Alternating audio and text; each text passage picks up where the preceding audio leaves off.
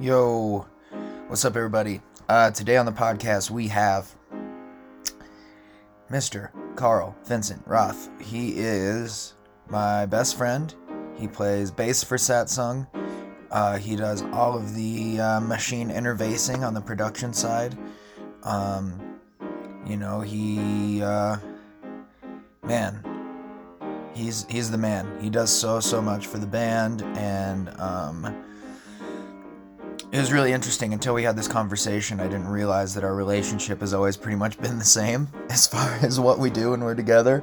And it was really fun to just go deep with them and reminisce on some hilarious stories, but also just kind of talk about really how long we've been creating together, because it's been a grip. But he's like my favorite dude on the planet. I love the dude. Yeah, he's my guy. I don't know what else to say. Without further ado, here's Mr. Carl Roth. Cool. My best bro, Carl Roth. Welcome to the Satsung Hey, podcast. thank you. It's good to be here. Real good to be here. I don't know where we're going to go. Yeah. No notes. Do I? No fucking questions. No nothing. All right. Fully from the hip, dude. The brain hip. I love it. Let's start at the beginning, dude. How old were you when you started playing music? Some of these I don't even know. I don't even know the answer to this one. I must have been 7. Fuck. I was like, well, in 2nd grade, I got put into a program. Our elementary school had a gifted music program. And I remember getting into that. So it was cool because you got to leave class and just go play music, which was Sure. amazing. And then obviously when they started, 7th, I think 7, 8 is when they start introducing like band, Recorders and shit. and yeah. And I picked saxophone, and started there and, did that through pretty much freshman year of high school. But in the meantime, I started picking up other instruments and, It's funny how that's like the cutoff, dude, because I was in band from, 5th grade until freshman. For some reason, I was like, motherfucker, I ain't doing band in high school. Like, you notice how I know. the kids get real weird real quick in high school band. Yeah. Well, and I know exactly what it was, because in my high school, if you were, in band, you had to do marching band. I believe that was a deciding factor for me as well, too. I forgot about that. Yeah, I was like, you're not getting me to do this. I did not want to come to extracurricular activities just to play in the band. Especially wearing those fucking outfits, dude. Yeah, no, I did that for 1 year, and that was enough for me. I was done. But what happened when you quit band? Because it's probably similar to what happened to me. Guitar and drugs. Substance drugs. Yeah. But yeah, mainly guitar, and I just fell in love with with playing strings. Really, start guitar, and then moved to a little brief stint on the mandolin, and then fell in love with Bella Fleck and bought a banjo, and just started kind of going just grabbing a hold of anything I could and trying to make sounds off of it. And that was kind of when I'd say I think band was great to kind of learn basics of music and get introduced to it. But once I had a guitar in my hands, and Barb, my mom always jokes, she's like, I taught you everything I knew in a day, and then you just kind of took it and ran with it, and here we are. Well, what? Many years later. Because you went to Columbia in Chicago for a little bit for music. You went for 2 years, right? Yeah, 3 years, yeah, or 2.5. I don't know. College was a bit of a blur. I didn't take it as serious as I probably should have. Well, it's interesting, man, because we have a couple cats in our band that are both Berklee graduates. I always had an immense amount of respect for people that dropped out of music school. Because what's the phrase that they always say, right? It takes you 7 years to unlearn the 4 years of Berklee. Yeah. There's some catchphrase like that or something. Something like that, yeah. But it's always music school. Go ahead. Oh no, keep going. No, music school was interesting. Go. Music school was just interesting. It was such a different you know, you go in, and I really loved certain aspects of it, but like the regiment and the Columbia was one of those schools where you got what you got out what you put in. And so, you know, I think college it's hard to ask an 18-year-old to 22-year-old kid to go in and take it seriously, especially as you're like finding your own autonomy and leaving the house and you're dealing with all this life changes. Like, no, you got to focus on this. I was like, are you kidding? I got freedom right now. I want to take advantage of it. Yeah, and what's so interesting about you, and I feel this way about a lot of musicians I know that even finished music school, but the thing that was always wild to me is what drew me to you musically when we first started hanging out wasn't, oh my God, this guy fucking shreds and has such a solid understanding of theory and composure. It was like, oh man, dude, this guy's songs are really good. You know what I mean? Oh, Like it, thanks. you know, it was your songs. It wasn't like, you know, part of it was the fact that you were like the first person I ever met that's like, I record music and actually know how to do it and know how to like make it, you know, make it sound like a song. But yeah, it wasn't like John, we don't need to remember his last name, but you know who I'm talking about. John something or other that went to school, music school with you. Guitar player. Sikora. Yeah, John Right. Now Sikora. Yeah. he was someone that I watched play and was like, whoa, dude, you're extremely proficient. But I never felt the thing from him, you know? Right.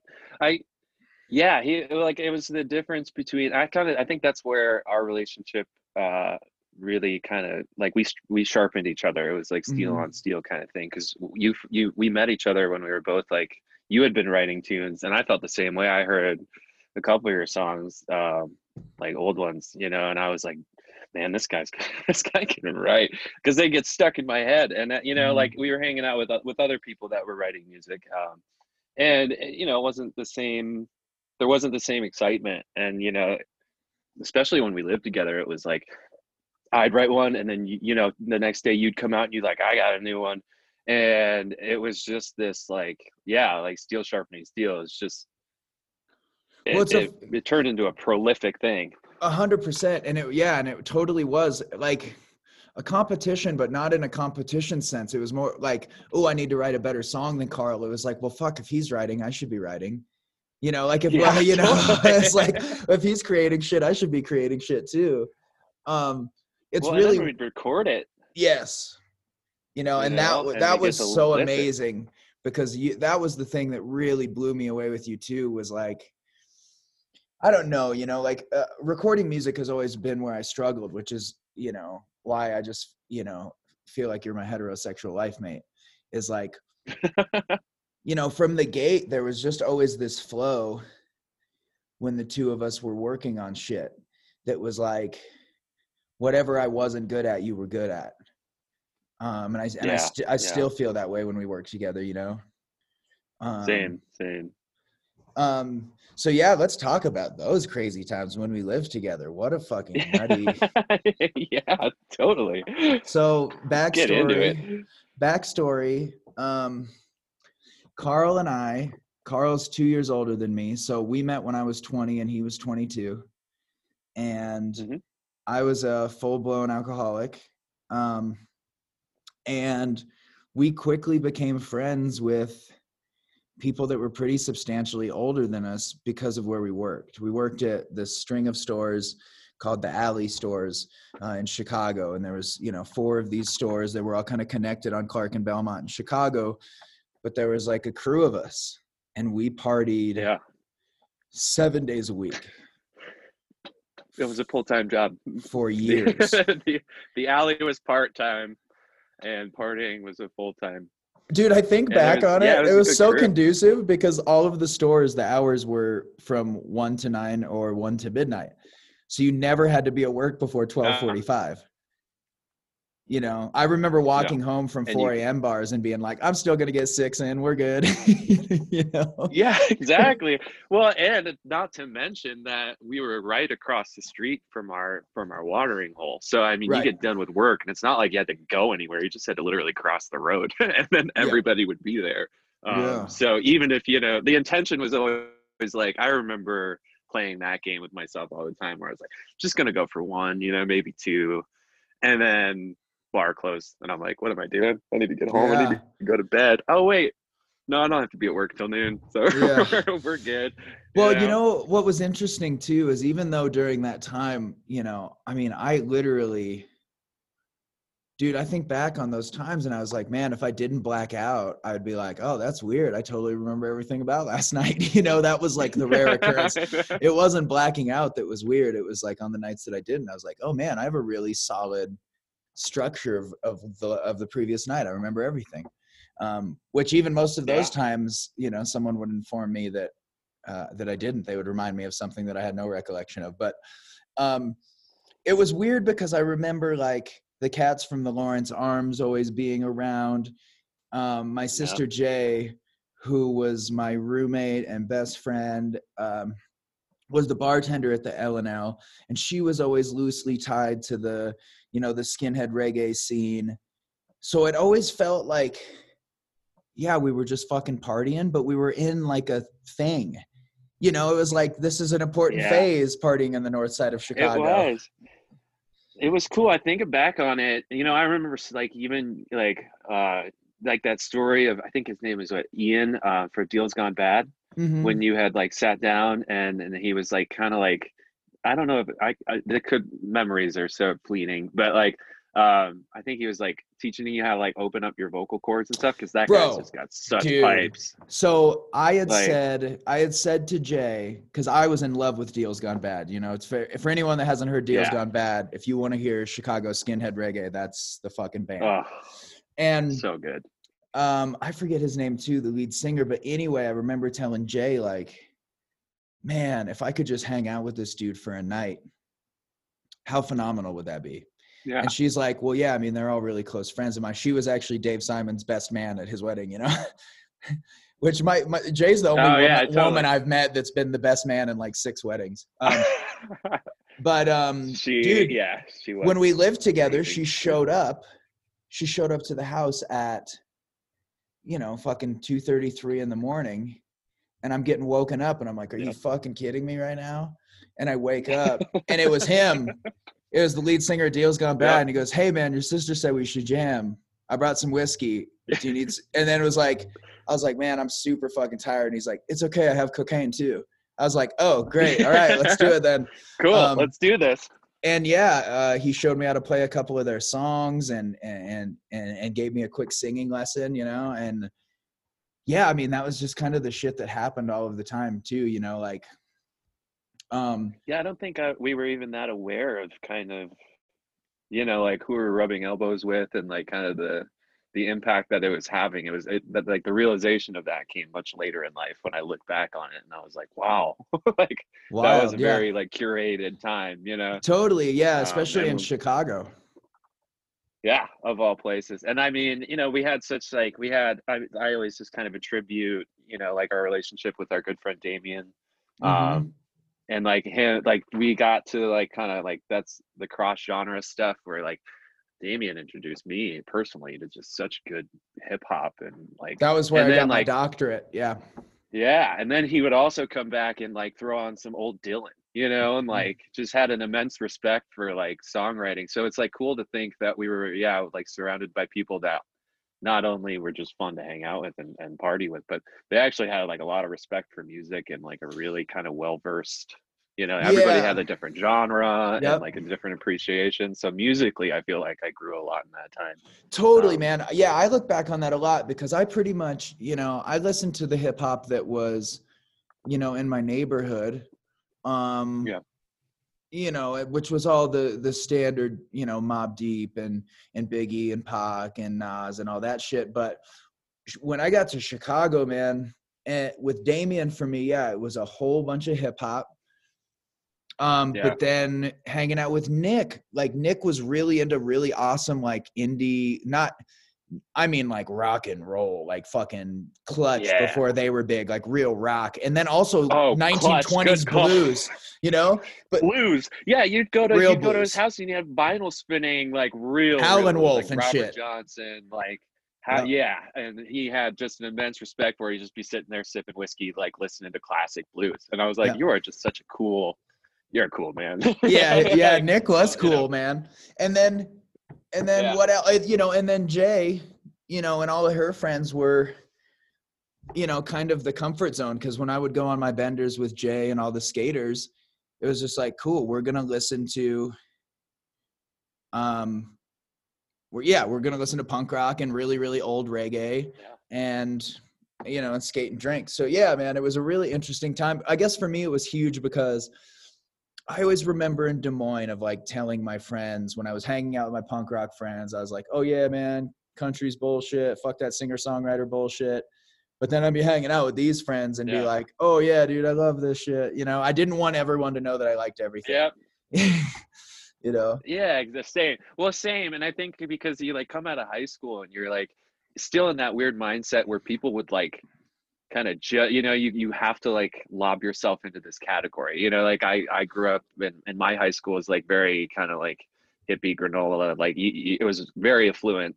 So it was either like kids listening to pop music and like just your classic party hip hop and stuff, or then it was like Fish Heads and Grateful Dead bands and Widespread Panic and Cheese and all that. So I was like totally into that genre. But then, I loved like listening to like Everclear and Eagle Eye Cherry and just like random stuff that I'd put on, or like Genesis, and like the Police and Dire Straits. And, like I'm blessed with parents that, I mean, even my dad, for all his faults, he had great taste in music, and Barb, like huge Beatles fan and like love folk that's got to be huge, man. Because that's every time I talk to your mom about music, I'm always like, oh yeah, you like good shit. That's killer. My she mom loves good music. My mom really is always just listening to country. But it was so funny last night. I was thinking that my mom would be so proud. I was watching this Ken Burns, well, not even watching, listening to as I fell asleep, this Ken Burns country documentary. And he does, in his Ken Burns voice, he's like a coal miner's daughter from West Virginia. I was like, Loretta Lynn. And then he said it, and then he's like, and a swoony singer from upstate Kentucky, blah, blah, blah. I was like, Patsy Cline, and I was like, my mom would be so proud that I just know all this shit. But dude, she'd be so proud just to hear the direction that your music's gone into. I sent her there's a lot more one last night. So let's talk about our, how you and I started making music together. How did we started jamming. I remember that. I remember the first time I went to your house to Jay's, when you were staying with her, and we had like met downtown. I made that like Die Hard comment. The Bruce Willis,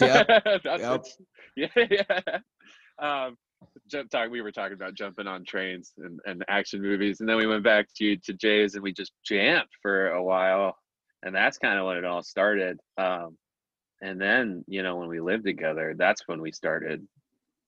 I was just like wanted to record you all the time, because I taught myself how to record just because I was broke and I didn't want to pay anyone to do it. So I was like, okay, I'm just gonna learn, GarageBand and the DAW stuff. And then when I met you, I was like, I want to record these songs and kind of get into that mindset, and really fell in love with production. So it was fun, man. I still have all that music.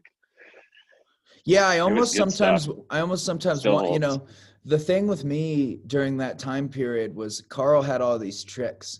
Carl's he is now, but he previously was not a morning person at all. But he would wake up and be like, hey man, let's start recording.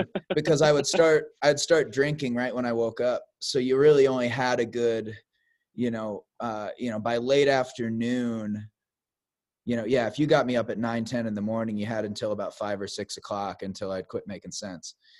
Yep. And then I also had a huge marijuana hiatus, because when I would smoke it, it would make me not want to drink. Carl also is pretty responsible for when I started recording music, for being like, hey man, hit this pipe real quick, and I think it made a lot of, it had a huge, I think, effect on, like, I think back on it now, and I find myself the most productive in the mornings. And I always sometimes wonder if, like, it was like the Pavlovian thing of like, well, I'm awake. It's like, okay, cool, man. Well, you have these 7 hours where you can be creative, and then it's going to shut down, Yeah. was I don't even think I was aware that I was doing that, but it definitely always bought me a couple hours if I were to get to Yeah. hit the pipe. And we started doing those when we lived together. We started doing those jams, just the free Yep. recording, like live jams. And then I we did that forgot album about for that. Damien. That was all. Yeah, I still have those. And like we did the album for Damien, all those Bob Dylan tunes. Like we were very creative. Hang on. Talk It's about that crazy to project. think of. Talk about that, the Dylan Oh for Damien man. thing. So our friend Damien was moving to South Carolina.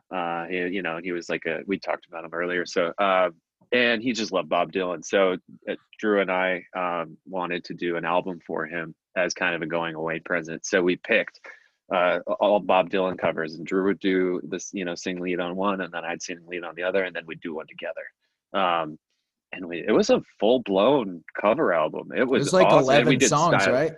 Yeah, yeah. And we played with genre too. You did this amazing Shelter Shelter from the from the Storm. Storm. That was reggae. Yeah, it was so much fun. And we just kept one upping. And then I think the highlight was when we did na na na na na na Rainy Day na. Woman Yeah, number something. over. Oh 35? man. Yep. And we just got we got a little tipsy. Well, so And you can hear it. the idea for the end of the Rainy Day Woman thing was, we were like, oh, well, we should we should we should sound really drunk and clap, and do this, like, kind of hammered sing along thing. And then we're like, I mean, or we could just get hammered and do it. Which we did. Oh shit. And Man, listening back to it, we should put that you can up. tell. We Yeah. should. I mean, there's a lot of good ones on there, and then there's some serious ones. I mean, Your cover that's of like the Buckets of version. Rain. Yeah, Ooh. that one was like there's a couple on there that still come up every once in a while, and I'm Dude, like, send me that wow, shit. I haven't listened to that I in will. I'll send you the whole years. album. Oh Yeah. man. And then you and I we had that little group that we called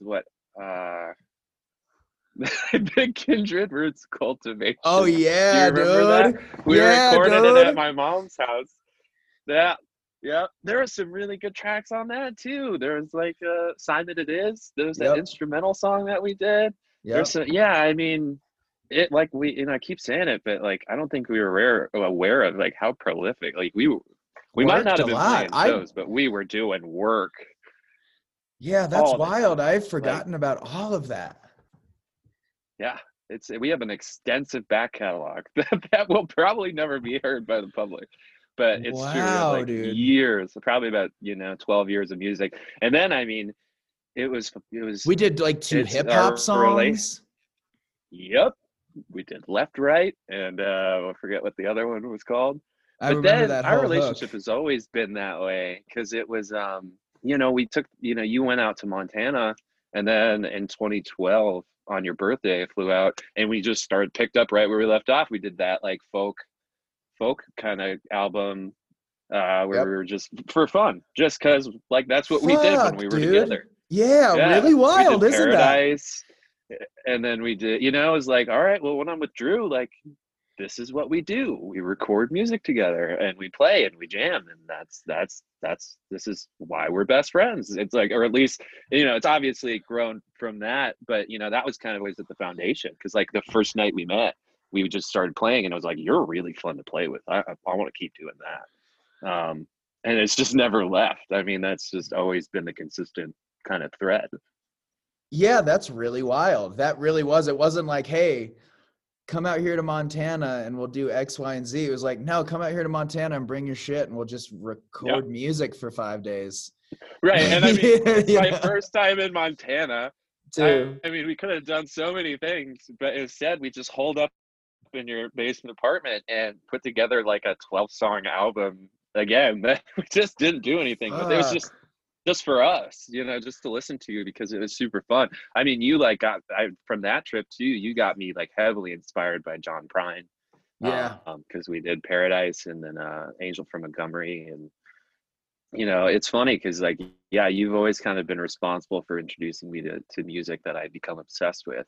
And even like the other day when you sent me that artist, it's like, here's your new favorite songwriter, dude. Yeah, he's It's like, good, right?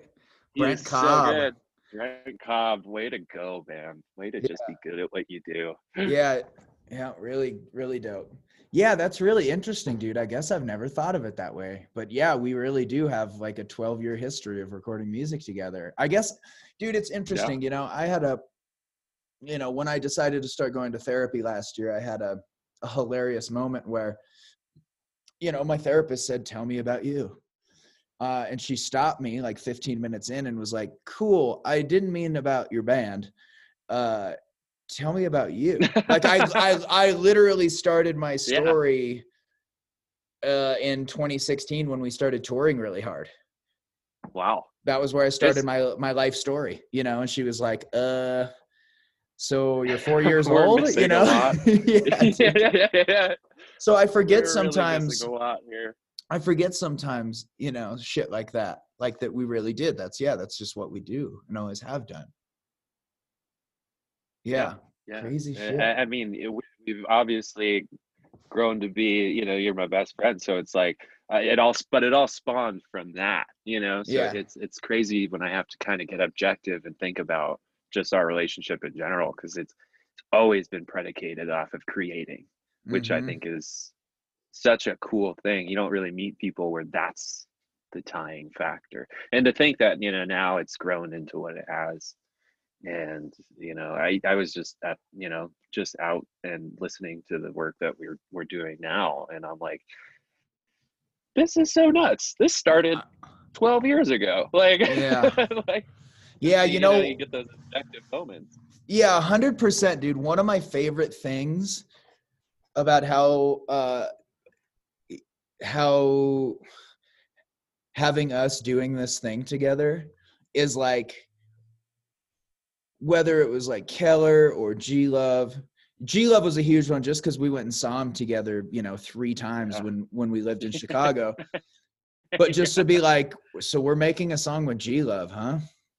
Weird. Yeah. And it's cool to have you with me, because there's like, if you weren't in the band, you would be the first person that I texted to tell, you'd be the first person that I would text to Yeah, tell, so the fact that you do all of this exactly. shit with me is so cool.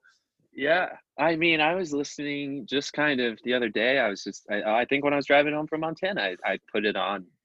But the MC, the McDrunk rap, Yeah. that I had that. And you reference Michael Franti in the rap, because you're like, but because you couldn't go to the Oh, show, that's remember? Because you right. had to work from 9 to 12, and it's like Franti's name is in it, and then here I am laughing hysterically on the way home because we've toured with him successfully now, and he's Yeah. like, he helped us out so much, and he's, you and him have become so close. It's like, that to me is just so fun, because it's like listening back and just realizing that at one point we were just on the side that you're used to being on, that fan, just loving their music.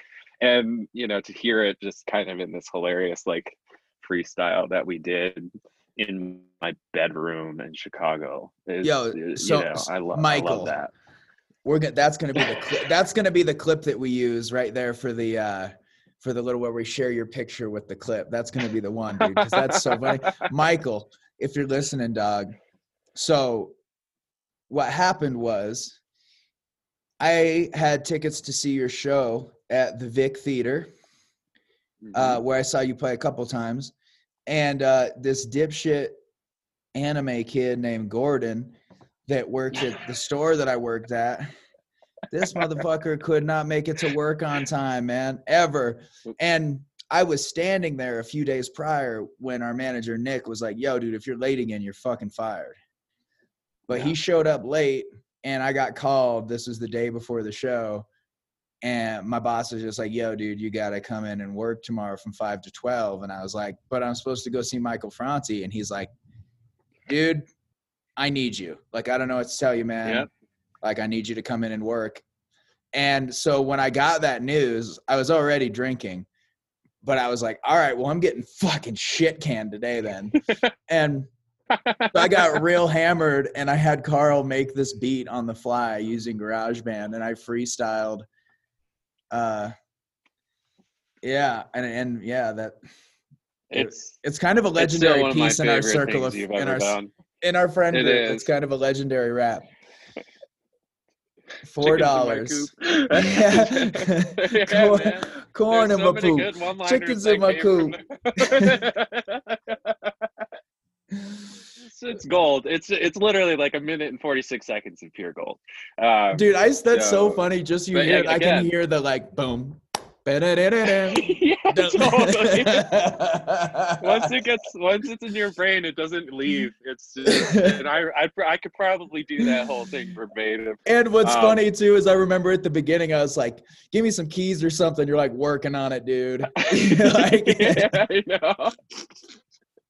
Well, we're just sitting in my bedroom. I think it was like you, me, and Damien. Yep. It's like kind of going through the motions, just doing what we normally do, which is just drink, probably smoke a couple bowls, and listen, and then Damien was just like, you guys are weird, man. Yeah. Like, but what was funny is I remember him like kind of talking shit in the moment, and then like his face when I was like saying the shit that I was, and then he's just like, all right, this is pretty funny, let him roll.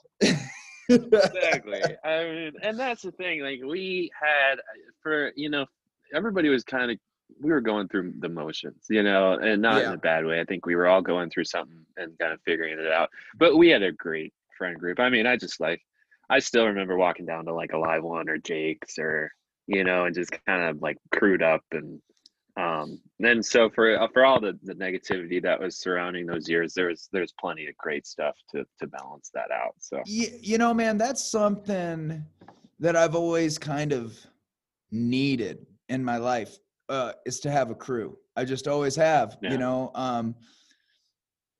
Growing up, I had such a tight friend group. Like it didn't really fucking change, and anytime it changed, it was like, okay, this is the new crew. And yeah, man, that's probably the thing I think of most fondly when I think back on Chicago, is this, like, if you wanted to go do something, you were always like, okay, well, there's going to be at least 5 of us, at least, you know what I mean? And on good nights, it was, yeah. Whereas like if we were rolling proper, it was like 10, 15 deep. And absolutely. When I kind of moved out to Montana, when I quit drinking, I went into this isolation period where I just like, I didn't really have any friends, man. And honestly, if it wasn't for satsang and jujitsu, I wouldn't talk to anyone except my wife. Yeah. Yeah. No, I believe that. That was an interesting time, though. I think I was happy. I remember, you did have that isolation period, but then I remember that one day that you called, and we finally kind of, it broke the ice. It was huge, and then all of a sudden it was just back to normal. It was just like, we talk like once a week, twice a week. Totally. So catch up. What Carl's referencing is, I was in the middle of doing my 12 steps for like the 3rd time, but Carl was my best friend, and the last time we saw each other, I had gone to Colorado for like 2 months and then moved back and was like, yo, dude, I'm back, let's hang. And at the time Carl was DJing, which I think that will be the next thing that we get into. And then I went and hung out with him that night, and I was doing bumps in the bathroom, and I did my classic thing, which was everybody else went to bed and I stayed up, and then I think I slept for probably 2 hours or something like that. But I woke up and I went to the fridge and opened the fridge, and there's like 12 beers in there, and I was like, all right, I'm gonna hang out and drink these, I guess. And then I just left. I didn't say bye to anybody or nothing. So Carl and his roommates wake up at 9, 10 o'clock or whatever, and come out, and there's just 12 empty beer cans, and I had bounced, and Carl just hit me up, was like, yo, dude, what the fuck, man? Like, I don't think we can kick it anymore, dude. Like, I was hoping that, your stint in Colorado might have like shook you up a bit, or like, made you not a you, but I just don't think we can kick it, man. And I went to treatment It soon was after that. hard. Yeah, but it was Yeah, that yeah, and everybody else doing different versions of that. You yeah, know, it got to a place where I'd be like, yo, man, can I come stay or can I come kick it? And people would be like, nah, man, you can't come here. And it was like, you get enough of yeah. those, then you start being like, oh, fuck, it is me, isn't it? You Right, yeah. know? Well, and it's challenging too because it's like no one wants to do that to their best friend, but I think that was enough to get you. I remember talking to Jay and you. I think we talked briefly before you left. I can't totally recall 100%, but just knowing that you were going out and getting help and that was just huge. I had kind of forgiven you for everything at that point, Yeah. like because I was like, no, all I wanted that's all I wanted. So when Yeah. you called to do the 10th step, I think that I one's forget which one 7 it or was. 8. 7 or 8, yeah. Yeah. When you called to do that, you kind of like you were getting into it, and I was like, I just remember being like, no, it's totally fine, man. It's good, dude. You're good though. Like, Yeah. like, are you good though? And you're like, yeah, actually, I'm doing really well. I'm like, see, yeah, all is forgiven, man. Like, because it was just about, it's just about seeing. I just didn't want you to go down that road, and you didn't. Quite the opposite, really. Bounced back better than anybody I've seen. so Yeah, dude, I feel it's really been fun blessed to for watch. that. I feel really blessed for that. So when I came out to Montana, when you and I at the tail end of our relationship in Chicago, you were Mhm. learning how to DJ. Like I remember you were just learning Yeah, how to DJ when when you moved out.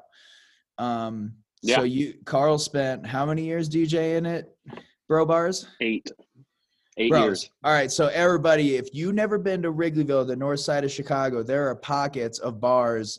Those aren't bars. They're clubs. They're clubs that look like bars during the day. Yeah. These Yeah. fucking bars, these are like, they look like sports bars during the day. It's like, oh, that's a bar. But at night, we're talking elbow to elbow, line out the fucking door, a block long. 2 people leave, they let 2 more in. And Carl DJ'd at these bars for years. So talk about that, dude. DJing, it's weird. I don't think I don't think about it that often. And I'm still trying to figure out why. Because it's a huge part of even who I am as a musician and a producer, and mainly the production stuff, because that's where you get like a really good understanding of how music works together and like blending and beat structures and stuff like that. But I took to it pretty naturally, just being a musician, and our mutual friend Ramon, who was my roommate at the time, was teaching me how to do it, along with my other friend Pell and Brian. And I took to it very quickly. And so I started working really quickly, and it was good, better money than working at the alley or doing any kind of retail work. And so, I think it was great for me because I got to expose myself to a ton of music that I just would never. I'm Totally. such like a musical Puritan at that time. The thought of like listening to pop music for 4 to 6 hours was like torturous. And then, here I am spinning top 40 and hip hop.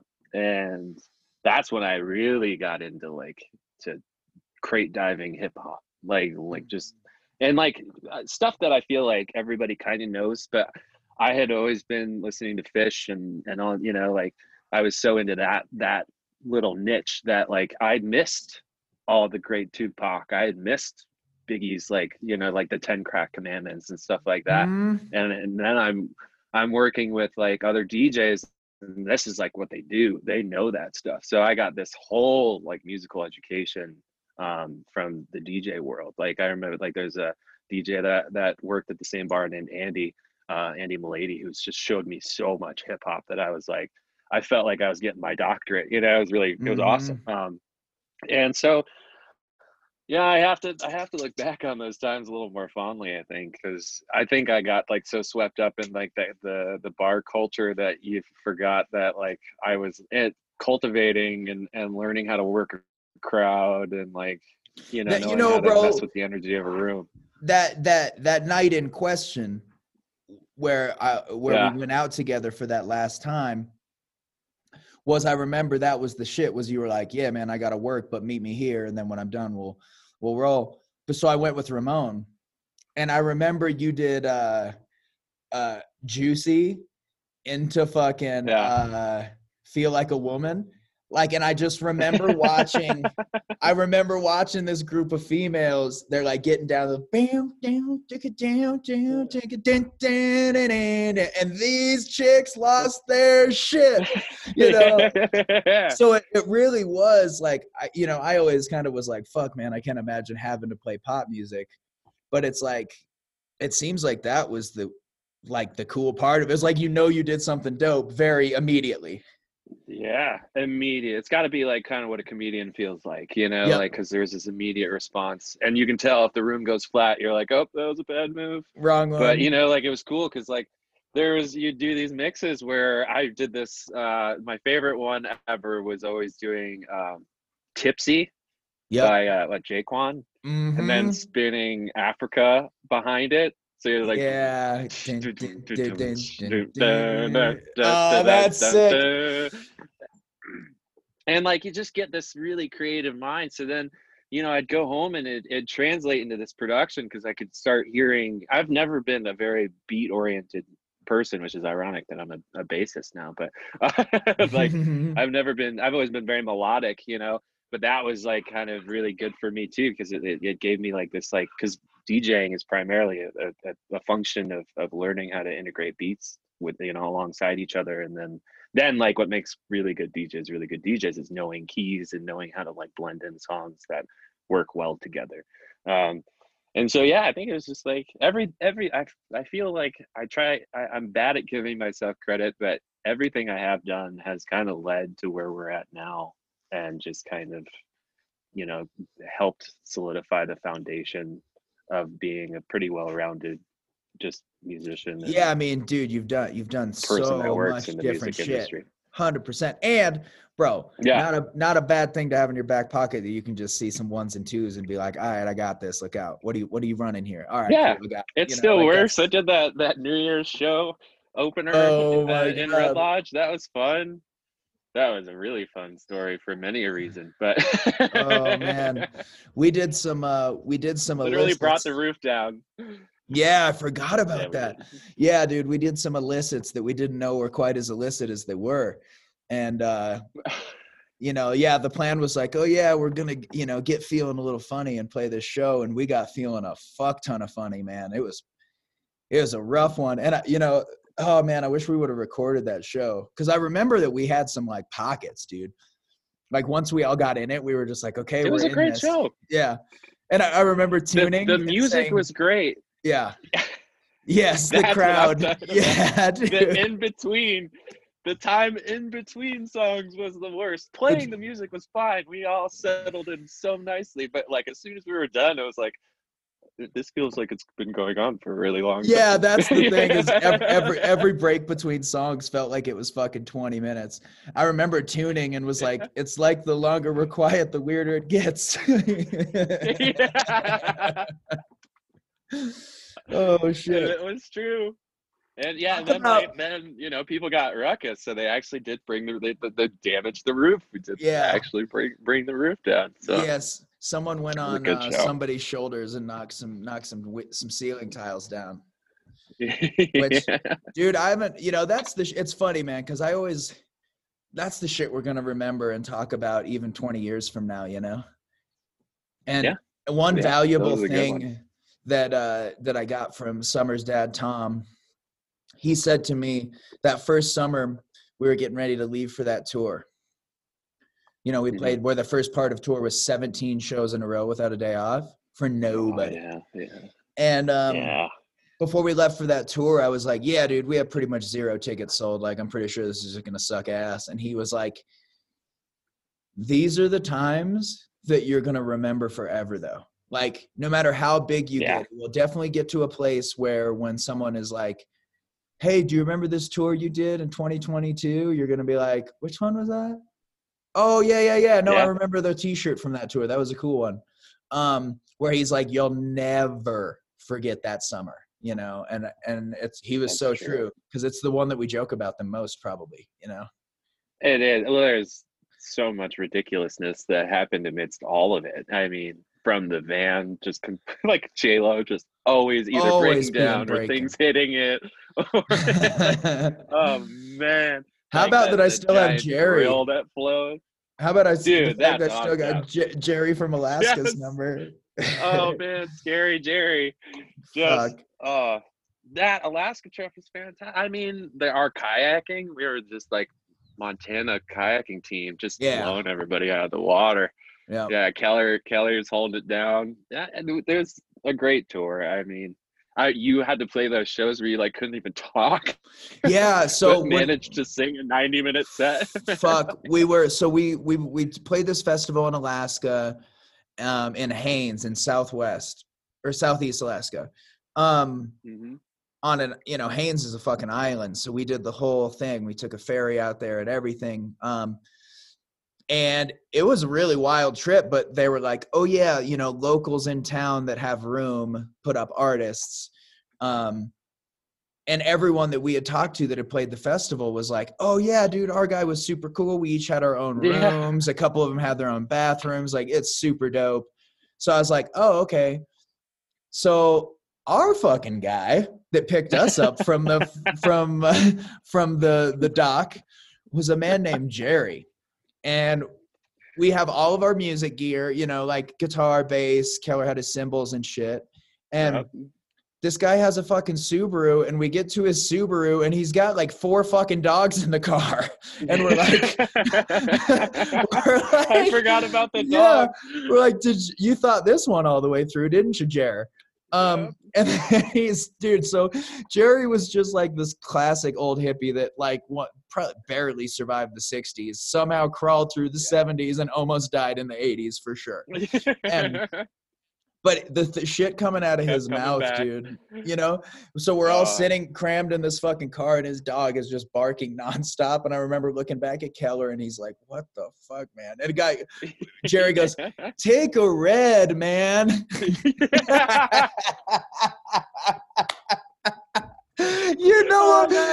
A motherfucker's old school if he tells you to take a red. And the way he said it, like so classic, like of the time. Hey man, take a red, man.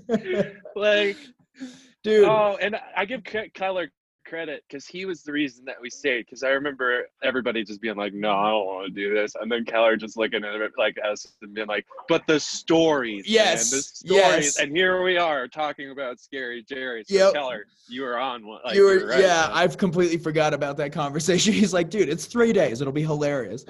Now, some things that followed was I had this really gnarly dry cough, no other symptoms whatsoever, just coughing my fucking ass off. And I couldn't shake it, so I lost my voice, but we still had to play. And I remember all I wanted was a hot shower to like get some steam and see if it would chill the thing out. Oh. So this guy takes me to the bathroom, and this tub looked like 3 people had been murdered in it, a couple people shit in it, and a dog had been rolling around inside of it. And he turns it on and he goes, oh yeah, man, sometimes the hot water just takes a little bit. I waited 30 minutes, dude, and that water never got above 30 degrees. If by a little bit you mean like 2.5 hours and for a 5 minutes of hot water. And then I remember after our 3rd set that we played there, I remember being like, fuck, man. Okay, all I want to do is just go to bed now. I did it. I made it. I go back, and at like midnight, 1 a.m., this guy comes home, and he's rustling around in the fucking kitchen. His dogs are going ape shit. And I come out to finally be like, look, dude, I tried, man. You got to shut up. You got to let me sleep. Like, you've been a fucking nightmare. Can I please just get some sleep? And I walk out there, and I come in the kitchen, and this motherfucker standing in his underwear, eating a cake with his hands, and has cocaine residue all over his nose. Just like, what the fuck movie did we walk into, dude? You can't make this up, like you really couldn't. Like, wouldn't be as good if you tried, because the reality of the situation was just too hilarious. And Jerry, I hope you're out there. I hope you're out there, homie. I mean, between Jerry and just this like Kansas stories, because I mean, the whole time in Kansas. You remember Jerry with fucking, yeah, man, I just keep thinking at any point in time the fun police are gonna come arrest me. Or him just casually strolling into the green room, like whatever he wanted, and just like pilfering all the food Yep. and just kind of like just being awkward with everybody. Hey man, yeah, I like good music too, man. Yeah, what do you play? Just Yeah. like And just being creeping out the artist. a full on creep to some girls too. Full Joe Yeah. Biden. Full Joe Biden vibes. Oh yeah, very yeah. If Joe Biden was taking Reds, that's what you'd have. So let's talk about you. So Carl has always played guitar. I mean, he's played enough bass to play on his own shit. But I called Carl in 2015 and was like, hey, dude, we're coming to the Midwest. We'll back up a little bit. He goes, hey, man, I took a couple songs that you recorded with your old mandolin player, and I put bass and harmonies on it just so you could see what it would sound like. And I was like, I forgot about that. Yeah. And I remember being like, I played it for Summer, and she was like, oh, fuck, dude, that's game. I totally forgot about this. Crazy. Yeah. So then I was like, okay, cool. We'll bet. We're coming through, and we're going to play, Chicago, Minneapolis, and fucking something, Madison, yep. Yeah. And so I come to Chicago, which was the first fucking time I had been back, and that's a whole other podcast. Oh, yeah. It cracked my heart wide open. I was questioning my whole life, and, I was like, should I move back here? Like, it was so fucking wild. But Carl played bass he opened that show, played bass with us. You played in Des Moines as well. Yes. Yeah. And, I pretty much at that point with my old mandolin player, pretty much just despised even being in the same room with him. And so I pretty much was like, okay, cool, dude. Well, Carl, I want with me forever. So we'll find a drummer. We found a drummer, and then Carl literally was just like, okay, I guess I'm a bass player in a band. Talk about that transition, because that's huge to just be like, being like, okay, well, typically I play rhythm guitar and sing, but I'm going to play lead now. Like, still the same fucking instrument, Yeah. That was, I wish I could be cool about it, but I was so out of my element for the first couple years even. I didn't realize, I think a lot of guitar players, every bassist is going to be really happy with me for saying this, but a lot of guitar players, you look at the bass and you're like, whatever, it's 2 strings less. The dexterity's there. I know how to manipulate the instrument. I could play bass. And then you start to, and you realize that you're like, I don't know what I'm doing at all. I have no concept of, it's not really like the fundamentals of how you play it, but like what role it plays in a band. Like, if you're doing your job well, no one really notices you're there. And as soon as you don't, everybody points at you, because like everybody can tell when the bass sucks. Yeah. But the goal is to slide in and kind of, like just hold everything up without really you don't want to step on anyone's toes, because the melodic instruments are supposed to be doing their job and you're supposed to be supporting. So it's just it's funny too, because like now that I think about it, later in life, and now that I've really kind of fallen in love with the instrument completely, I'm like, it's very fitting of my personality, because I don't, like being too far up front always I get a little I get nervous, and so like a bass for me is very fitting, because I like being kind of in the background, like just working, just doing stuff to service the song.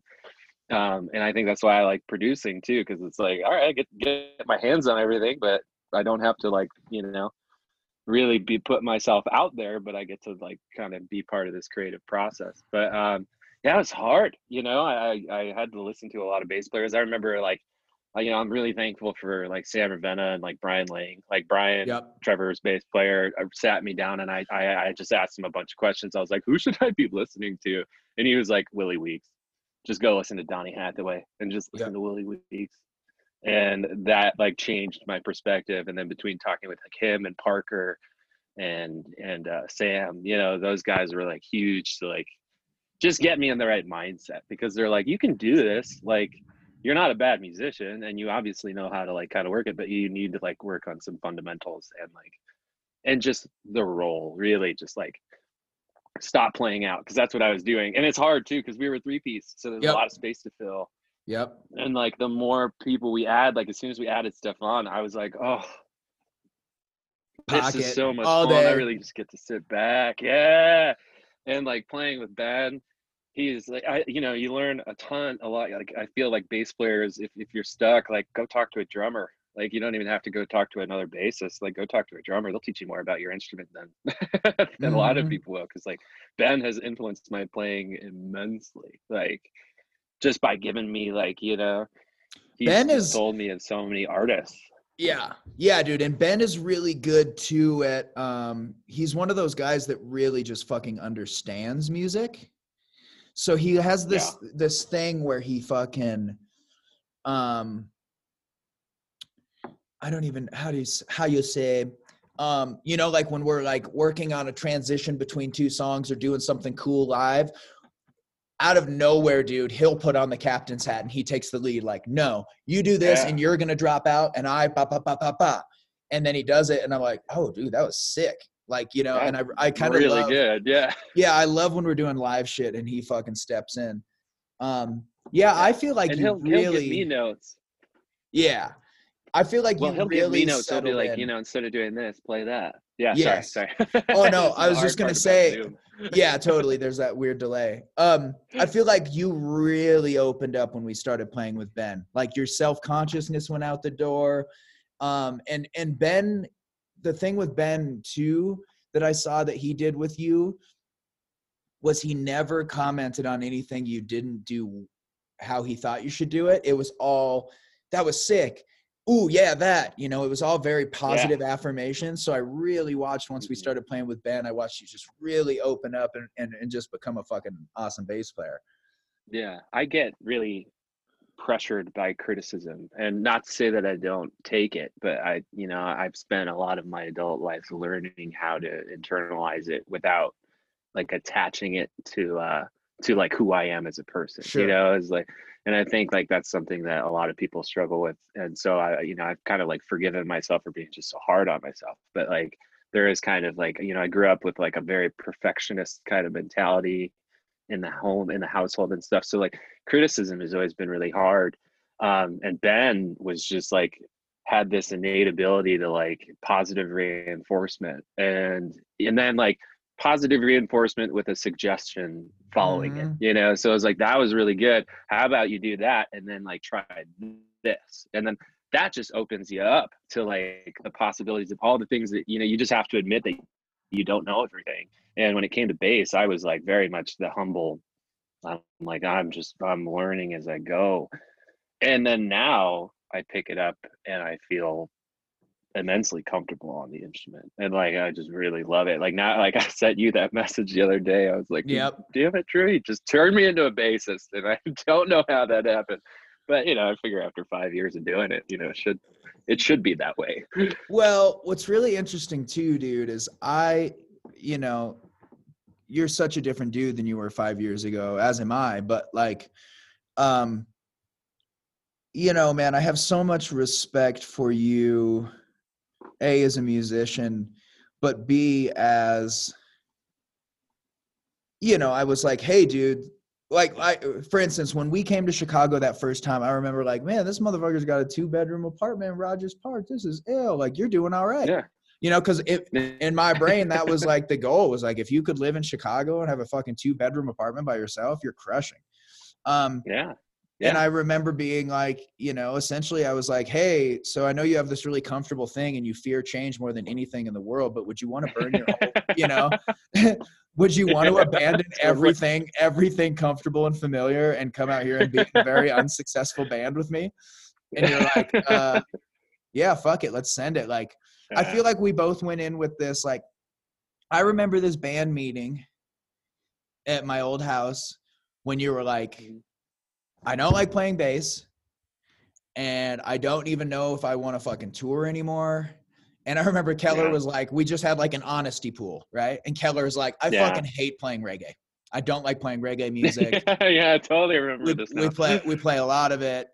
And I just remember, I remember being like, guys, give me a fucking year. And if it's not better in a fucking year, then you can bounce, and I did that with myself too, of just like, okay, I'm going to give this a year. And then, okay, well, it has gotten incrementally better. Okay, well, I'll give it another year. And then I fully, you know, in about 2017, I let go just because I've been like, all right, man, I'm so fucking in this thing. And I've been through so much bullshit. Like at this point, it's dragging me. You know, at this point, it's dragging me with it. I remember like the moment I had, it was like, I think most musicians, especially when you're learning how to tour, because it's such a different experience, even than what you thought. I mean, we struggle with that, with just like public perception of what we do. Like everybody's got this kind of stereotype or romanticized version of what tour looks like. And then you start talking about it and they're like, oh, for real? That's what it's like? Oh, that sounds like hell. Yeah. That's why I'm always tired.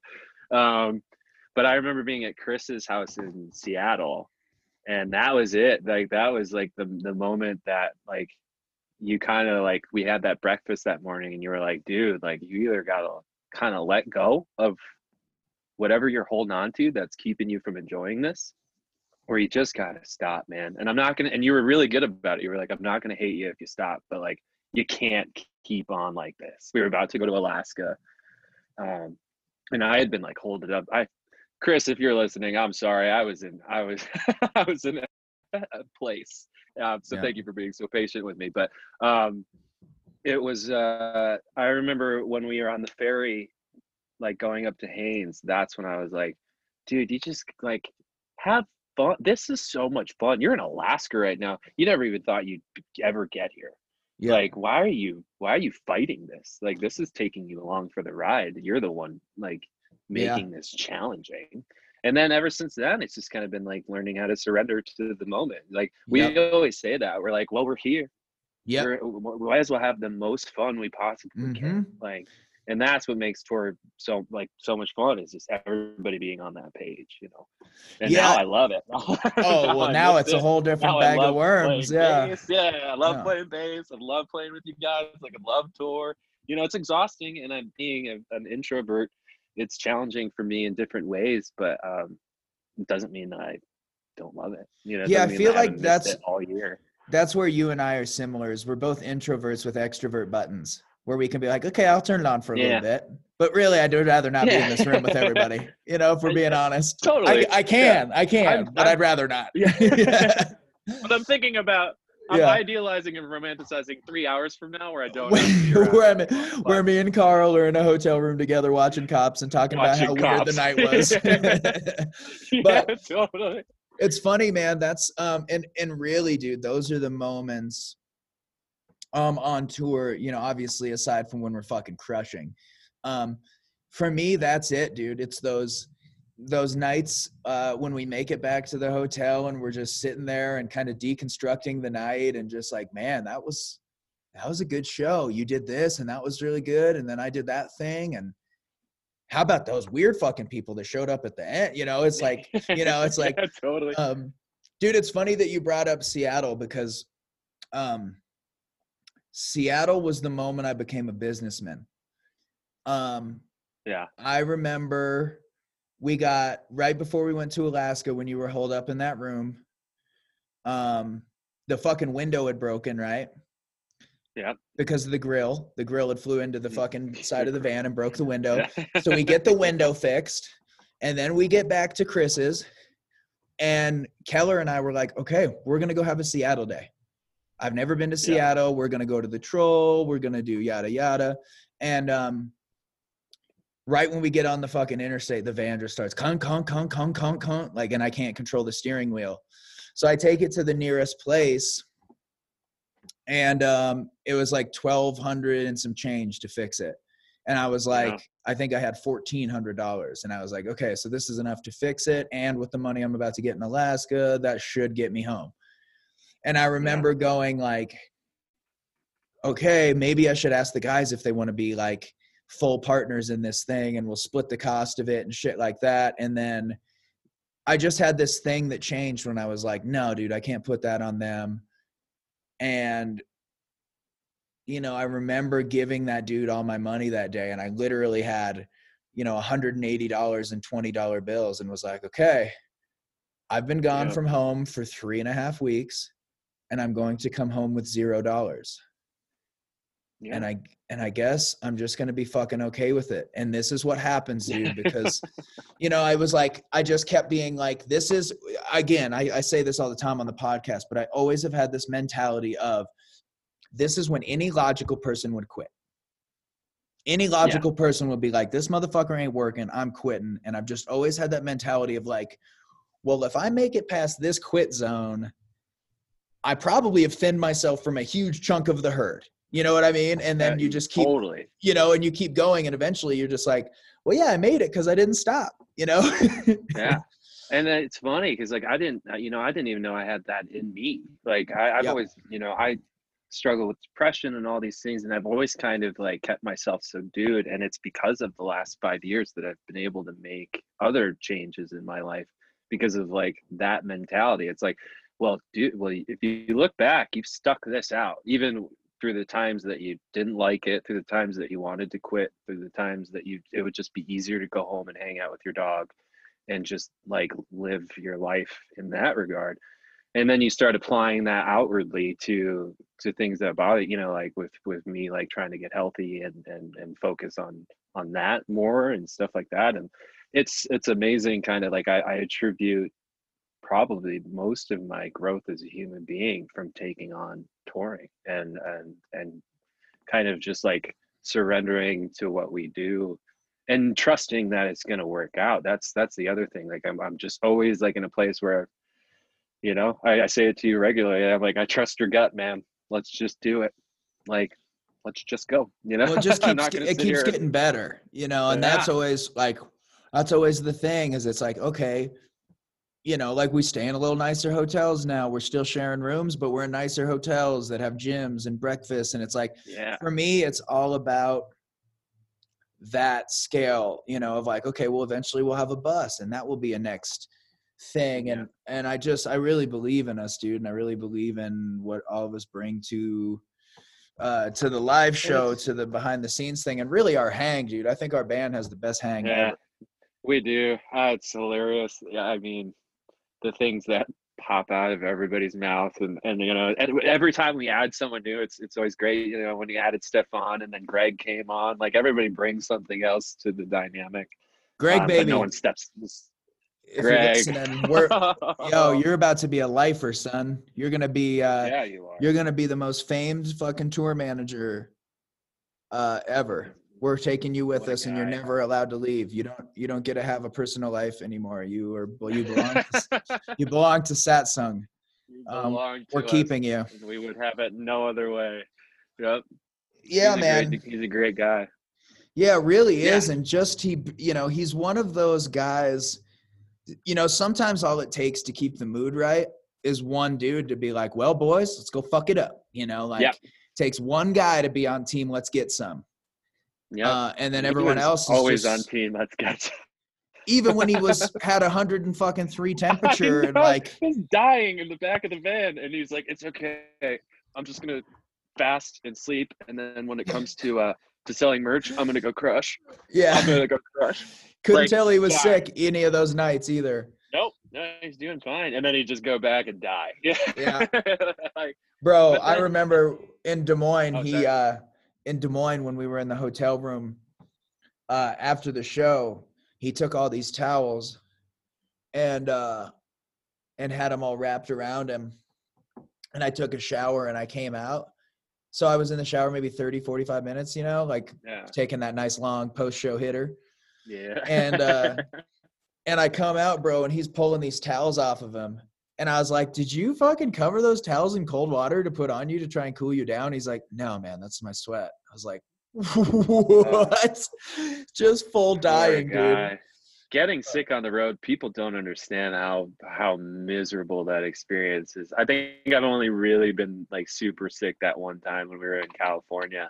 Yeah. From like Santa Cruz down, we played in LA at like Hermosa, and I was like on stage like just eating it vocally all night, but it's not pleasant, man. But I was gonna say too, like even like, you know, people have gotten to hear the podcast with Matt, but like our team is so solid. Like Matt is just like a gift. Like that, he's what a guy, what a mensch.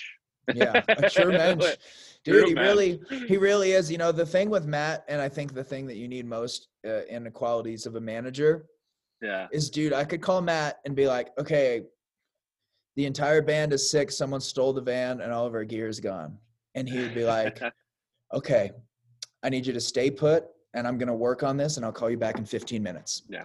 You know, there Total would be confidence. no sort of like, well, fuck, man. What the fuck? Yeah. Fuck, you know, there would be none of that. He would immediately just Nope. be like, okay, I'm going to get on this. I'm on it. I will talk to you soon. And like watching you two, you know, because like it's fun because everybody's kind of got their own role, you know, like I've definitely slipped into this, like helping with the engineering and the more like the production side of like the music itself. And then, but I get to like kind of objectively watch you and Matt interact, and watching that relationship is really great for me because I don't really have like a very strong business mindset. I have this very creative, technical aspect that I love.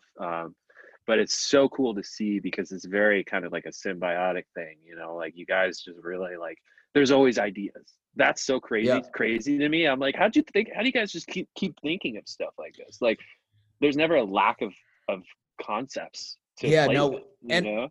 And we talk 5 times a day, you know? Yeah. That helps. Yeah. So that's what's so funny. You know, that's one of my favorite things about the band is that I have like, you know, like you're my music guy. He's my business guy. I'm super tight with both of you. You know, and then we have our, you know, the whole band family, which is like its own whole thing, you know? Yeah. Yeah. It keeps getting bigger. Like now it's like photographers. We got like Grayson and Mark and, you know, these like really great artists that like kind of enter and exit as we're just doing our thing. And I don't know. I mean, we're like just the people that come to our shows are awesome. You know, like I've made so many friends, just like Kevin and, you know, just and Kate, you know, and just Analog great David. human beings. That Analog David, man. Analog David, way to go, bro. What a guy. But yeah, you know, it's a magical thing, and it's really cool to just see it grow. And even like this year, just with not being able to tour, I think, you know, it makes you realize how important it is. In, you know, or at least to me in my life. I know it is to you too.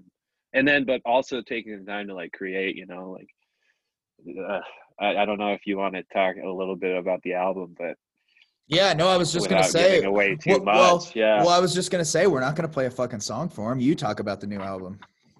Oh man, it's the gas, man. It's the gas. It's the gas. It's the Great American Songwriter. For those that don't know, it's an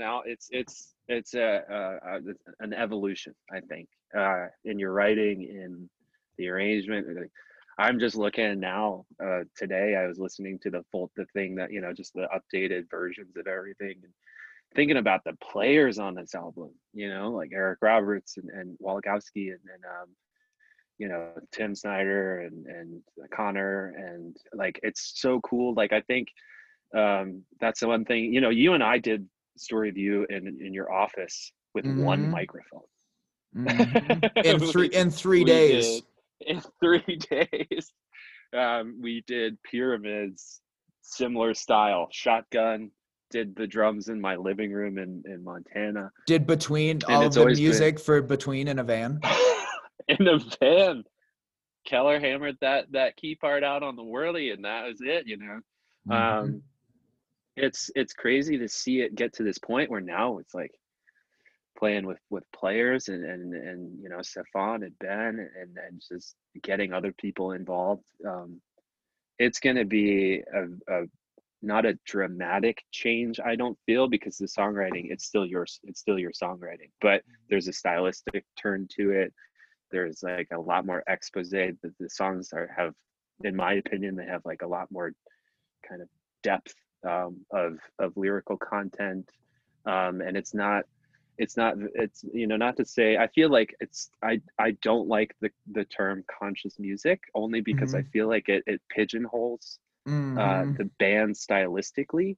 I think that the concept around the community is fantastic, and I love that. I'm not commenting on that at all, but I'm saying it's very hard for I always get confused because I'm like, well, and you've talked about this too. It's like we don't sound anything like them. The only reason Yeah. we get kind of lobbed in is the lyrical content. But I think in this regard, this album is a lot bigger than that. And Yeah, I found myself really, since I've been home, listening to a lot of old country and just listening to a lot of songs that are like, okay, well, why the fuck did George Strait have 30 number one singles? right. And then you listen to these songs and you go, oh, because anyone can fucking listen to them. Yep. And I never really aim for anything when I'm writing a song. They just kind of happen. But so what tends to happen to me is whatever I'm kind of swimming in consistently, that's what tends to come out. So I feel like all the songwriting on this album was real folk and Americana and country and just making songs that anyone can listen to and relate to. Yeah. But it's still you. It's still your core of what you like to talk about, and it's still personal and vulnerable and authentic. But it's also just like you said, like it can reach a lot more people, I think. I love it. I'm in love with this album. Yeah, dude. Already. I listened to it twice. I listened to it twice this morning. Yeah, I mean, dude, I just can't even imagine when we're done recording everything what it's going to sound like, because I already am just like, fuck, dude, I already really like these songs as fucking 4 on the floor MIDI fucking kick drum and two guitars. It's like, what is this going to sound like after fucking Ben plays on it and Stefan and Wojciechowski and Snyder and all these fucking cats? Like, yeah, I'm really, really excited, man. And I really, the interesting thing about working with a label was that it was like, which I can't tell you who, what, when, where, why, but, was the option was on the table to go to a studio, or hire a producer or do any number of these things that one typically does when you get a label deal, a good one. And I still was like, dude, I remember telling Matt, like, no, dude, I think I want to self-produce this and have Carl do all of the shit that Carl can do and just keep pretty much doing it exactly like we've done every record.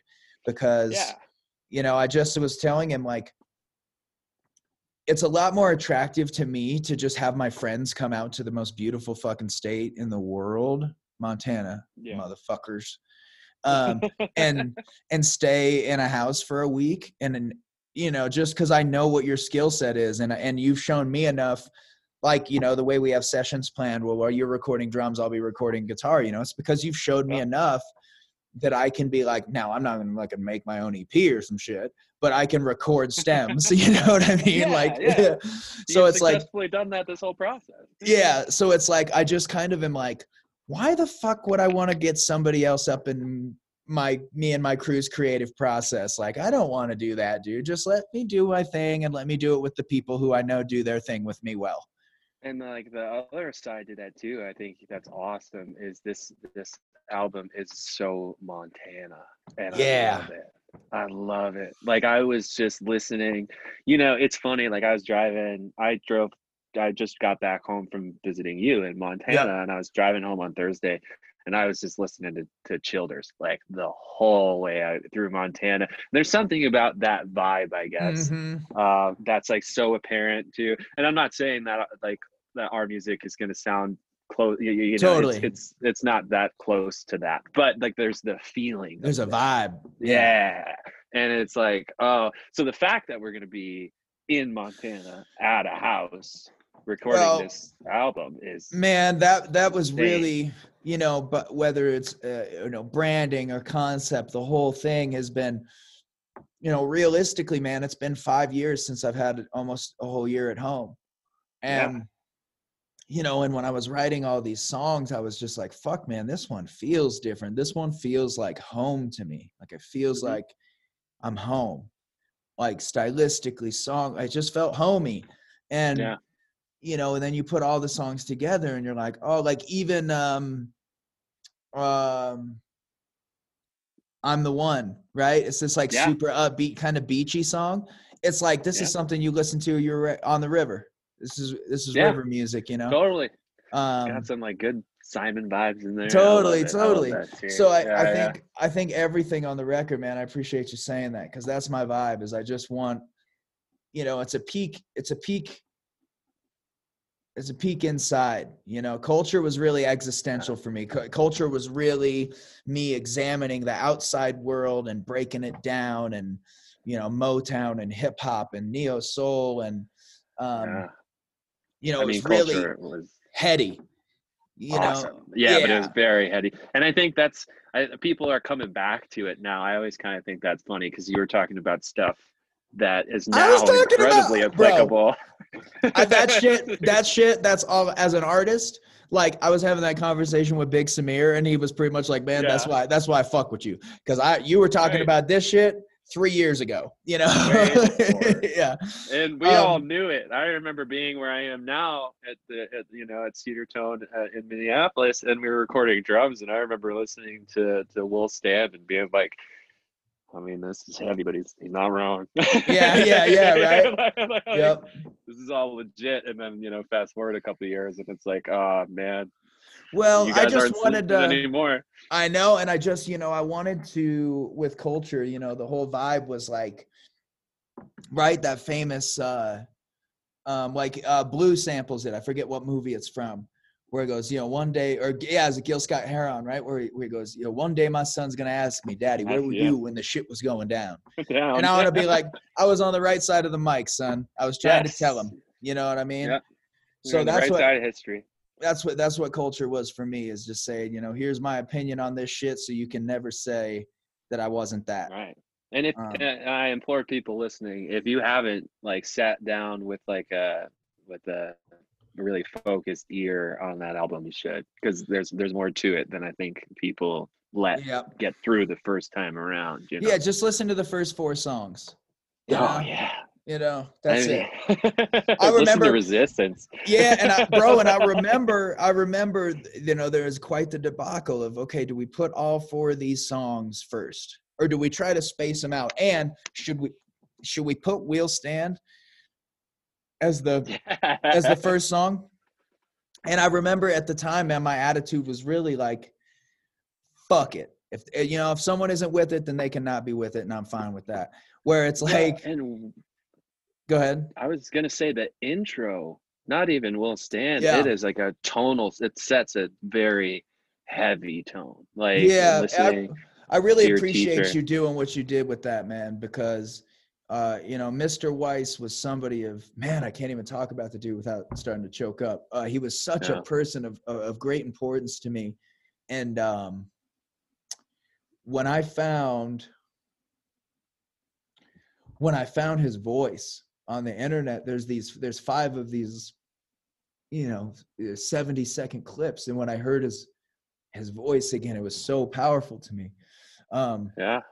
And I remember all I said to you was, can you make something that feels serious, that leads into Will Stand? And I remember when you the first try, there was no edits, there was no nothing. You sent that to me, and I was like, yeah, man, that was it. That's it. Well, it's the vibe of what he was saying. He is. I never knew him, but I got to know that clip very well. And every word was intentional. And you could tell he was that type of person. And it's like, sometimes it's all you need. You just need a little clip of a person's personality to really get who they are fundamentally. And you could see the depth that was who that person was. So simple. It was like, all right, we're going to do some heavy piano, some cello, and we're just gonna wrap this up so that it's not even about the music. It's just, you just feel what he's saying. The music is just to accompany the speech, not the other way around. So I love doing stuff like that, man. The things that man says, he always spoke that way. It's so funny, because when I think of the conversations that I had with him in high school, that's always how he spoke. When he was talking to you about anything, it was that intentional and in depth. One day, it's funny, he said this to Mark Clooney, and he said it to me too. He was always very hard on me, and I failed 2 of his classes. And one day he grabbed my wrist and he said, I only throw stones at you so you can use them to build your foundation. Ooh. You know what I mean? Like he was Ah. just that fucking guy. It was just like, damn, son. What a line. Yeah. I need to sit with that. I gotta write that down. Yeah, Aesop, man, he was something. You know, that was just how he talked. He was Jeez. just this like modern philosopher that was not full of shit. He was the real deal. And he fucking taught, you know, he taught art at a school full of, you know, entitled dipshits that that didn't appreciate him. That thought he was weird. You know, I remember when people would say that. He was so weird, man. That's so weird that you want to spend time with Weiss. He's so weird. I remember being like, nah, dude, y'all are just on some bullshit. So it doesn't make sense to you. I had a photo teacher that was like that. His name was Mr. Diasonotis, Mr. D. And he let me like go abstract with photography. This is back in the days when you had to like actually, you know, develop your film and use an enlarger and all that stuff. And I had kind of found this style. And at one point in time, we just got to this point together where he would be like, give everybody an assignment. And I'd be like, I just walk up to him and be like, do you want me to do that? He goes, oh, no.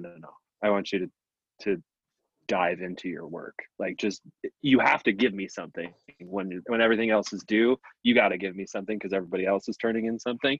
But no, just develop yourself, like find your voice, you know, like, because you're onto something. This isn't just a photo class for you. You're actually trying to explore the artistic side of what we're doing here.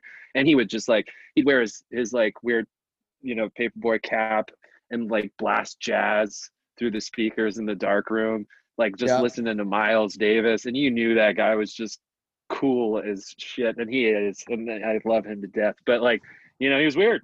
And it was because he was just an artist. He was really authentic, and he was teaching all these really very privileged kids how to explore photography. And if he found someone that really kind of like enjoyed, not just because we didn't just talk about photography, we talked about art in general, you know, just music all the time too, because he just loved jazz. And I just accredit him for like showing me Thelonious Monk and showing me like the better sides of Miles Davis, like that really early side before we got into that 80s synth mode, which was still good. I mean, you know, but yeah, man, it's important to have those educators and those people that were impactful and kind of gave you those life lessons.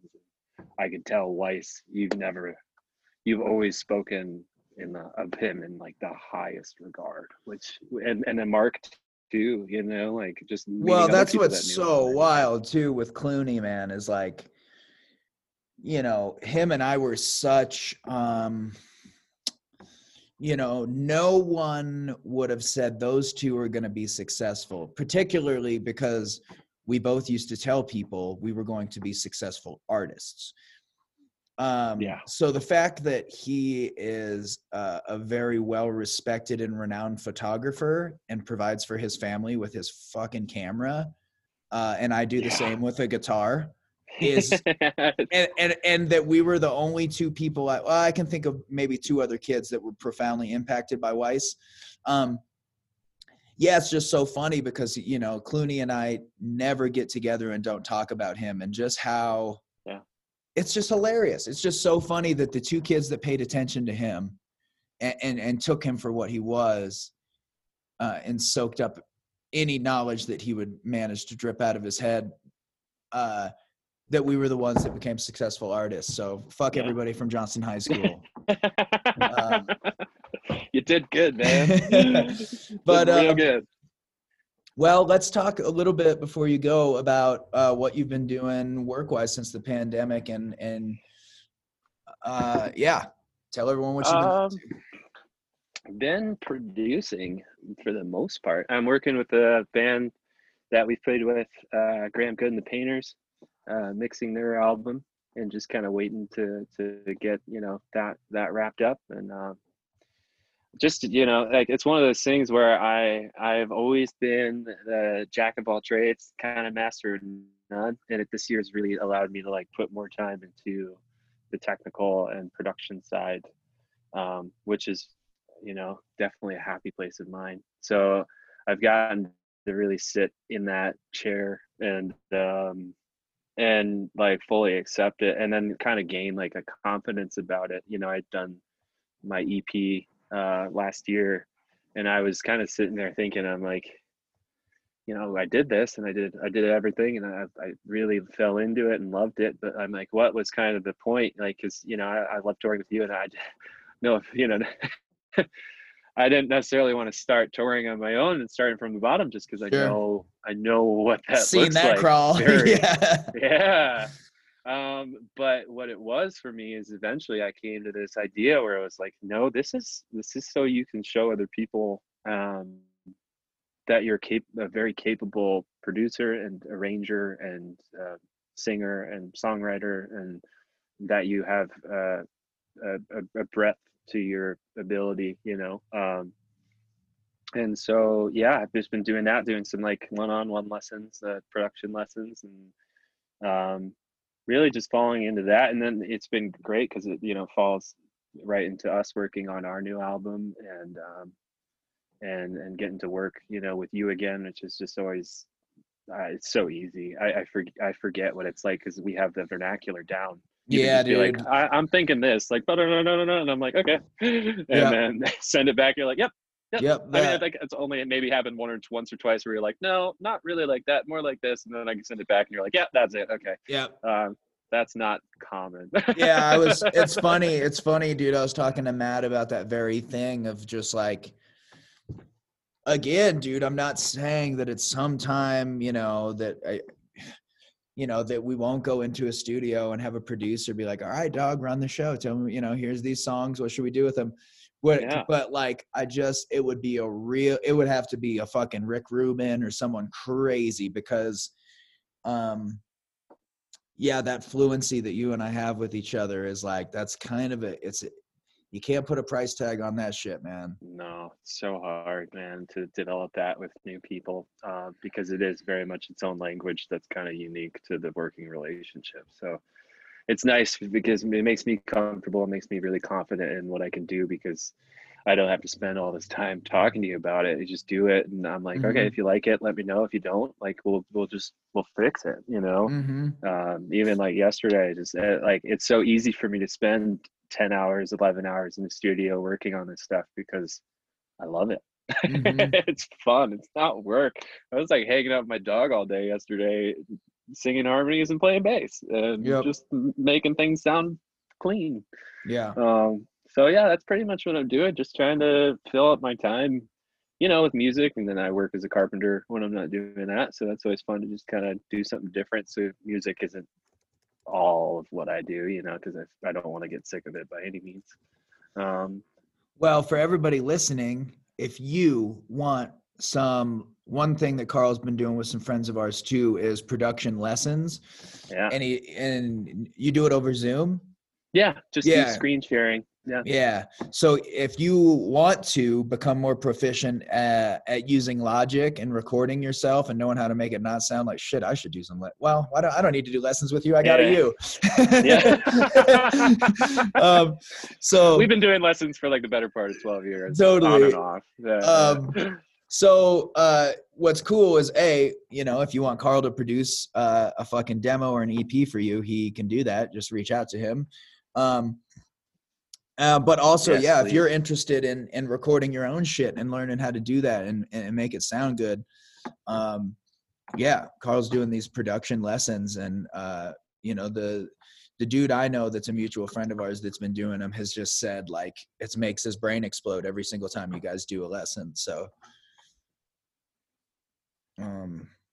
It's so much fun, and it makes me better at my job because I have to learn how to explain it to someone. Like teachers have to know their subject matter inside and out if you're going to teach it well. So it just makes me better at my job. I love it.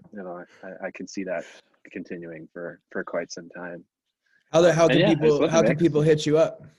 Hit me up. Feel free to send me an email at Carl Roth, KarlRoth music @gmail.com, or you can reach out via Facebook or Instagram at Carl Vincent 86 on Instagram and just Carl Vincent on Facebook, or you can find my music page, Carl Vincent Music or Carl Roth Music on Facebook. So F&A Cotton. Yeah, dude, I can't teach non-physical activities. Like I can teach someone how to do something in jiu-jitsu, but when someone's like, how did you get good at guitar? I was like, I don't know, man. I fucking played it. I don't Well, that's really what it is. Most people ask me, they're like, hey, is there any way I can get better at this? And like, do it all all the time. until you're Yeah. sick of it, and then keep going. Yeah, man. But just doing that and exploring, finding new music, and yeah, it's been a equally wonderful and challenging year. So, but it's, I think with all the challenges, all the good stuff, it's really been that much better. So can't really complain. We're just getting better at taking it on the chin. Yeah, everybody. Carl and I were supposed to go play these awesome limited capacities at the Mishawaka, which is one of the coolest fucking amphitheaters in the United States of America. So Carl drives out here to Montana from Minneapolis, and we're going to rehearse for a couple days and then go down. Well, we rehearsed for a couple days, and then there's a fucking fire in the Poudre Canyon that made it so smoky that they had to close everything. So the shows got postponed. So the 2 fucking shows I was going to get to play with my guy this fucking year get shut down. We got a good hang out of it. We got some. We got some awesome work done though. Well, man, I can't wait for you to be out here in 2 weeks, and I can't wait to get us all in this house and get us fucking rolling. Same, man. Same. And I love you dearly. You're my best friend, and thanks for coming on the podcast, dude. Thanks for having me. This was a blast, man. Yeah, maybe we'll do another one post record. We should do a post record follow up. We should do one with the full band too. I know. I was thinking that the other day, man. dude. We'd have to put a shot collar on Stefan. We could fix some things in post. Yeah, that's a good point. If you let me add it, I could always just kind of get creative with edits. But yeah, we're known to escalate things when we're all in a room. So that could when Stefan goes on a tangent, we'll just like turn on some like game show music that plays real low level, and then come back into it. Yeah, just at the laughter, just so you know something really good was said. Oh fuck, and that'd be awesome. All right, man. I love you, and I'm sure I'll talk to you in the next 24. Yes, I'm sure of it. But thanks for having me, man. All right, peace, bro. All right, guys and gals. I hope you enjoyed that. My man Carl. I don't know who's gonna be next on the podcast. I have some people lined out, but I have a couple fighters, but they're all fighting this week. So it'll be tough to get an interview with them because they all fight Saturday. But yeah, I don't know. I'll figure it out. And worst case scenario, I'll just do another solo one. But yes. I love you guys. Take care of each other. Don't fall into the trap of extremism. We see a lot of that going on right now. Nobody wants to hang out in the middle and have reasonable conversations. The goal is to divide and conquer. So don't get divided. Don't pick a team. Don't pick a team name. And I love you guys. Be well.